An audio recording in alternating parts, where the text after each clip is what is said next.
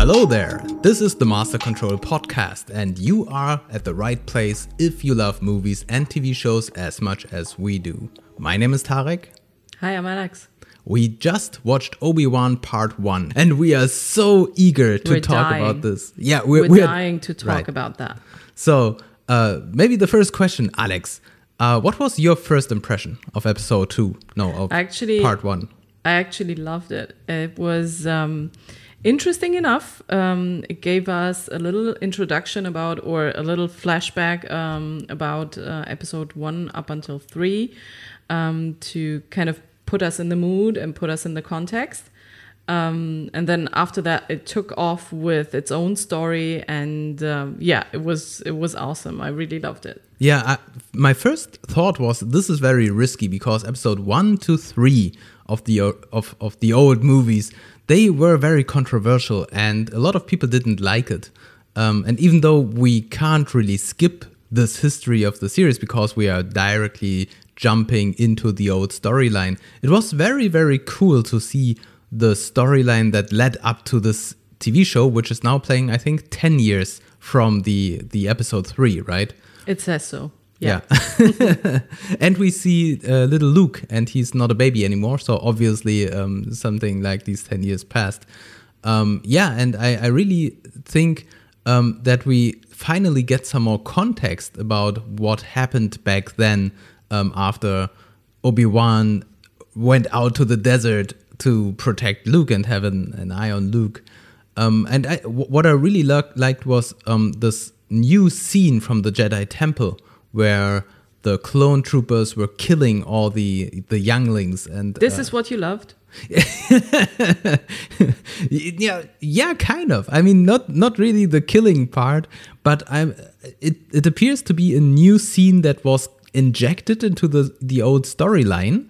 And maybe intentionally because they are building up to a new plot twist, or they simply wanted to add some more value to this old flashback back then, right?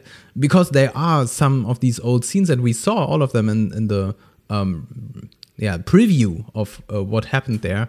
But they showed new scenes where the younglings were actually moving away from the clone troopers. So maybe this has something to do with what we are seeing in Obi-Wan now. Yeah, so I didn't really enjoy that one because the fighting scene was mediocre, I would say. I didn't like the female Jedi protecting, so the kindergarten person protecting the younglings. That one felt a little, mediocre in terms of what we're usually used to in terms of fighting scenes from Jedis.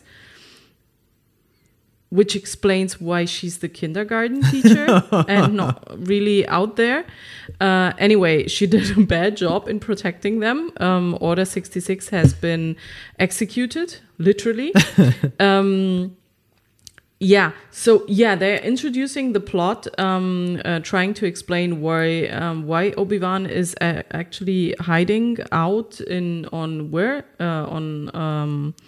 Tatooine. Tatooine, yeah. Yeah, I'm sorry. Why he's hiding out on Tatooine, which is fine. He should do that. I didn't really like how they introduced the situation about why they are on Tatooine. I mean, I do know. I have watched all of the saga. I'm an old person who watched all of the saga. And that was fun for me. But if you imagine now Gen Z looking or watching now Obi-Wan, getting only this like, okay, so Anakin went rogue, Padme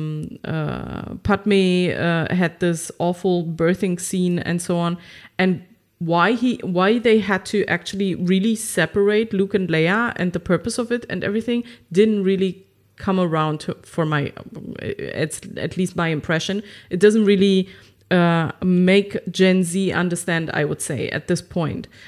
So killing off the other younglings and splitting Luke and Leia doesn't give already like a proper introduction into the story, I would say. You need to be a little more experienced with the Star Wars universe in order to understand that.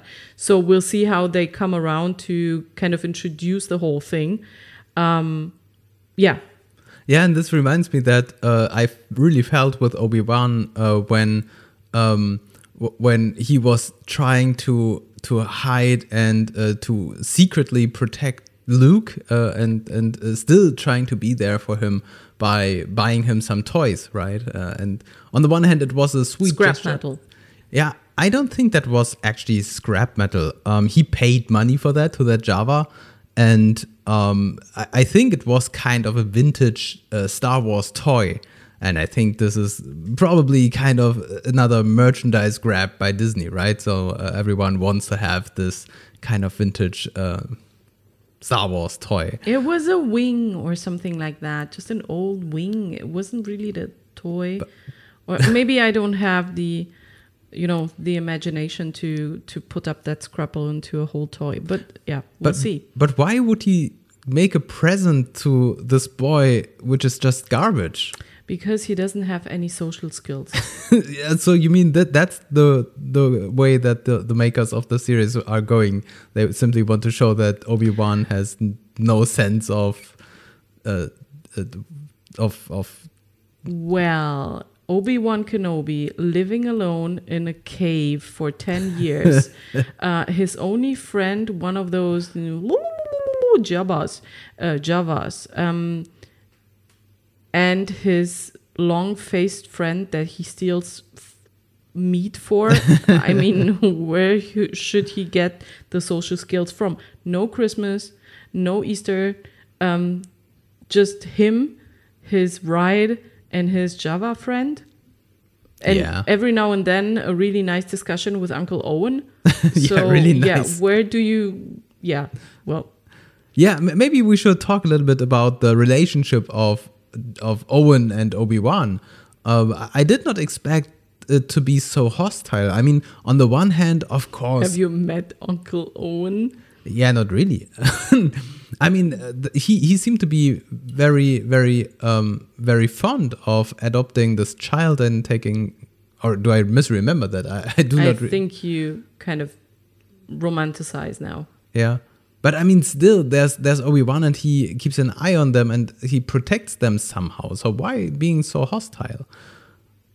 I mean, of course, there was this whole Anakin becoming Darth Vader thing. He's a farmer on a planet on Dune, basically. He's a farmer on Dune, farming whatever he's farming. And one day, this Jedi guy who thinks he's something better than yourself comes over and puts this brat of a kid of your half-brother, of your stepbrother, in your lap, telling you, just protect this little shit. He might become the next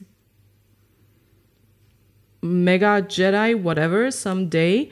Oh, by the way, if the girl eventually gets in danger, I'm not going to go out and protect the girl, but I'm going to stay here and protect the guy.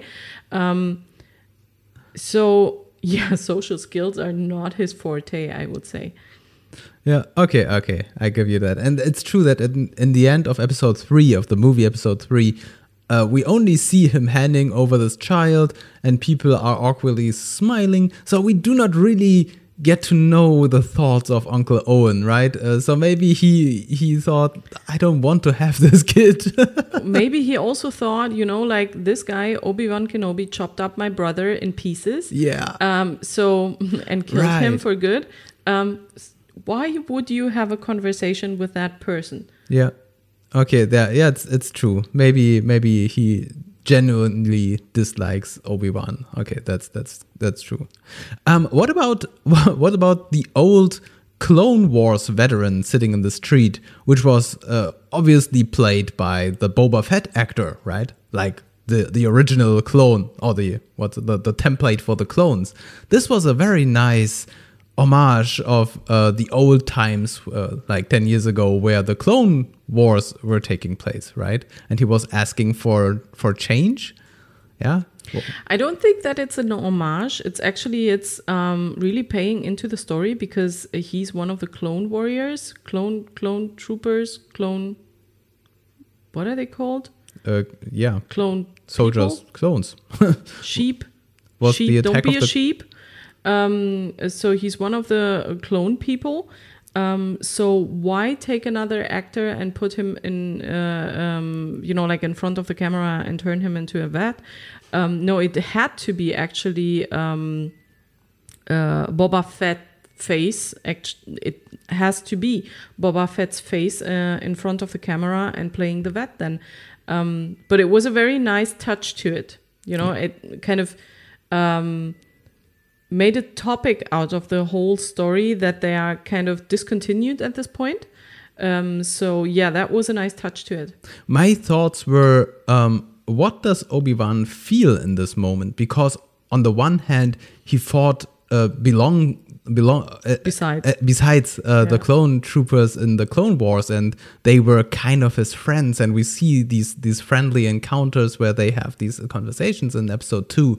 But on the other hand, if we remember what happens with Order 66, this face is the face of the army that slaughtered all of the Jedi, and seeing this old clone trooper asking for money and for like mercy for an old veteran, this was really heartbreaking, because I was watching Obi-Wan's face to see if he gets angry or hateful, or what his emotion is regarding this clone trooper. I think he knows that he only followed orders and that he did not act on his own mind, but still he represents the Order 66 and the happenings in the past where all the Jedi were slaughtered. Honestly, I didn't put up that much thought into it. It was just a nice touch to it, and we'll see if they ever reveal their faces again. Didn't think about that too much, I have to say. I was always wondering when I saw the old movies and they introduced the clone troopers, if all the stormtroopers we see in the original trilogy, if they are all clones. But I think the story goes like this, that there was this first generation of clone troopers and they were all clones and mindless clones, but this was only a one-time thing. And after the clone army was like retired or killed, the replacements, these stormtroopers that we know, they are simply people, I think. I'm not sure. Oh, wait. But then again, if we take a look at episode 7, 8, and 9, where we have Finn, this deserter stormtrooper from the First Order, he seemed to be like a regular person, but kind of, what's it called, like mind-washed, trained, bred into the stormtrooper business. So I think it's some kind somehow different to the old clone troopers, and seeing this old clone in the streets being old and then the new fresh stormtroopers marching through the streets, this showed like this generational development, that the new stormtroopers are not the same as the old clone troopers. This was, at least for me, who was not 100% familiar with the Star Wars universe, kind of interesting. I think you're overthinking the whole situation just around one face. But okay. I try to understand and get into this universe and into the details, because I think this is quite a rich universe and I really want to understand what is happening there. And I think there will be some more developments into this direction if we see more spin-offs and more TV shows in this direction. And I think we can enjoy it more if we understand the details. Mm-hmm. But there are also a lot of new characters, which I was kind of afraid, because in the teasers they looked weird. Especially these Inquisitors, these three dark... Oh, that one was awesome. Yeah, in the trailer I wasn't sure if I liked them, but in this first episode they really had a strong entrance, right? And not only the characters, but also the actors who played them, they are really menacing and strong-minded, let's say it like this. Which one is your favorite? Well, my first thought when I saw them was actually, oh, that's Quinn from Homeland. Yeah. Awesome. And all of those other movies that I know him from. I don't know the name of the actor. I had to look it up, but then it was like, oh, Quinn, cool. I just recognized him by voice, not by face. Yeah. The face paintings and the makeup are amazing, I have to say. Yeah. I also like this Reva person. Right. She's genuinely pissed off. Yeah. which makes it even more interesting to follow her story afterwards. But yeah, I don't even know his name. And obviously the queen from Homeland that I cannot come up with a name, the main Inquisitor. By the way, if I need a new job description and coming up with a new title, head Inquisitor would be something to go for. Yeah. That was one of my main thoughts. I don't know why, but it's just sexy. In a way. Right. We should put this somewhere on the business card. It absolutely sounds great simply to be the head Inquisitor. Head Inquisitor. Kind of correlates with what I'm doing professionally as well. So I will think about that. Yeah. And my thoughts on Reva was in the beginning kind of mixed, because I thought she is too young and she kind of looked too innocent next to the other Inquisitors. But when she then starts acting and being all impatient and very driven to find Obi-Wan, this made her quite interesting. And I'm really looking forward to see how her character will develop, unless she's going to be killed very, very soon. I don't know. But she was so young and ambition and kind of evil and heartless. But I think that she is going to be maybe the most interesting characters, because there's so much potential for her to evolve into this new main villain person. Yeah. Well, I don't think that she's really evil and or anything. She's just ambitious to like follow up on her career. So paying attention to like vocabulary here. She's just someone who intends to follow the vision and follow up with a mission, and whatever she does is in accordance with the mission, not necessarily with her leader. And this is something that I really like as an idea. Rather than just blindly follow, she comes up with new ways in order to achieve the mission that she was given to follow actually through. So I really like the character. I don't necessarily like how they, like that is the opposite of what we expect to be good, or, like the message of the good person, the Obi-Wan Kenobi. But on the other hand, they are wearing black. And as we know in Star Wars universe, when you wear black, you're the cool person and you're the bad person. So we'll see. Yeah, it might, of course, also be that in the end she's going to turn, right? Like becoming. She might be a mole. Not for the good side. Yeah, I'm not now. I don't think a mole, but she is presented as so strong-minded that she might make up her own mind, not only regarding the mission and what she's doing, but even splitting up from the Empire, splitting up from the cause, maybe even joining Obi-Wan for some greater cause or something like that. We don't know, because as she was introduced, she's not like a mindless like stormtrooper. She's doing things on her own plan and her own course. And so if she is this strong individual, and she reminds me kind of maybe Anakin, right? With her head through the wall and everything. So it might be that she and Obi-Wan will team up for something in the future. Or she becomes the main villain. I don't know. We have to wait and see. She's definitely a career woman. I can tell you. That definitely. Yeah. And we saw Alderaan. And this one was something that I was really waiting for a long time, because Alderaan is always teased. We see, of course, Alderaan being destroyed. Spoiler alert! Being destroyed in the old movies. This whole podcast is a spoiler alert. Just saying. That's true. Spoiler alert. Yeah, but also we see these glimpses of Alderaan in then the other movies, but we have never seen actually scenes or footage or action on Alderaan, and it's such a beautiful place, and I understand why Leia is so fond of her home world, right? And we see, of course, Princess Leia playing, and she's really cute, right? She is really cute. She has this cute walk. I don't know how they casted her, or how many girls they tried to cast for Leia.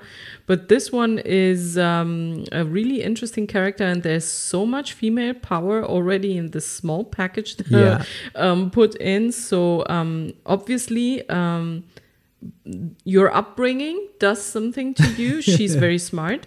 Luke, on the other side, sitting on his, home, you would say, and kind of doing the brum, brum situation, seems like, like not as smart as she is. And also like in episode 4, 5, 6, and generally also in the others, she's the smart twin. You would say, sorry, but she's the smart twin. But it also kind of feels like, because of her upbringing, because she's really like taught rules and everything, and not just mindlessly come here, help me on my farm, which doesn't have to be necessarily mindless, but it feels like Uncle Owen doesn't invest as much in education as Senator Organa does in comparison. So she's already a rebel by the age of 10. Yeah, right. And he's already a pilot by the age of 10. And both, Luke, we haven't gotten an introduction into or for him yet, but she feels already already kind of baked into the Leia that we love and got to know throughout the saga. Yeah, that was something that I didn't really think about, that she's already a rebel, right? And that's kind of her career thing. Stealing from her mother. Right. Yeah, so, yeah. Yeah, right. So strong-minded, but I didn't had this rebel aspect in my mind. And she has this very cute little robot that is guaranteed to be another favorite toy from the Disney product line that is going to be sold 1,000 times. I need one too. Of course, yeah. It's a Rebel twin set that you receive then. Right. It's a Leia Lola situation. Yeah. That's nice advertising. It is, as usual. And then there was something that I was really, really wrong about, because the kidnapper in the end of the episode, I saw him and I thought he looks so familiar. I know him from somewhere, and my thoughts were going to Sir Ilan Payne from Game of Thrones, and I thought, oh, that's Sir Ilan Payne, right? But then I looked it up, and it's not Sir Ilan Payne. It's actually I forgot his name, but he's the member of the Red Hot Chili Peppers. Yeah, and so sorry if you're watching this podcast that I mistaken you for Sir Ilan Payne, but he has this very distinct look, and it's a fun thing that that Red Hot Chili Peppers are now part. Yeah, right. Shame. Thank you. But now the Red Hot Chili Peppers are part of the Star Wars universe. Yes, they are. Yeah. I was going to say Insane in a Membrane, but that's a different band. I'm sorry. Right. How can you? I'm sorry. I apologize. Yeah, but nevertheless, yeah, I think my final thoughts about this is I am so positively hyped or positively surprised by this show, because there are so many latest Disney developments, especially these Marvel shows that they brought up, that kind of disappointed me. And so I was really hoping for Obi-Wan to not be a flop, and I was completely positively surprised of what they were delivering, and I'm so looking forward to the rest of the show. So Obi-Wan is a 10 out of 10 for me personally so far in this first episode. What's your rating? I don't know if it's a 10 yet for part 1. Let's assess that in part 2. Okay. Great. Yeah, so let's wrap it up. It was a great start for Obi-Wan. Subscribe to Master Control Podcast to stay up to date with the latest episodes of the best shows that are coming out this summer. And see you in part 2.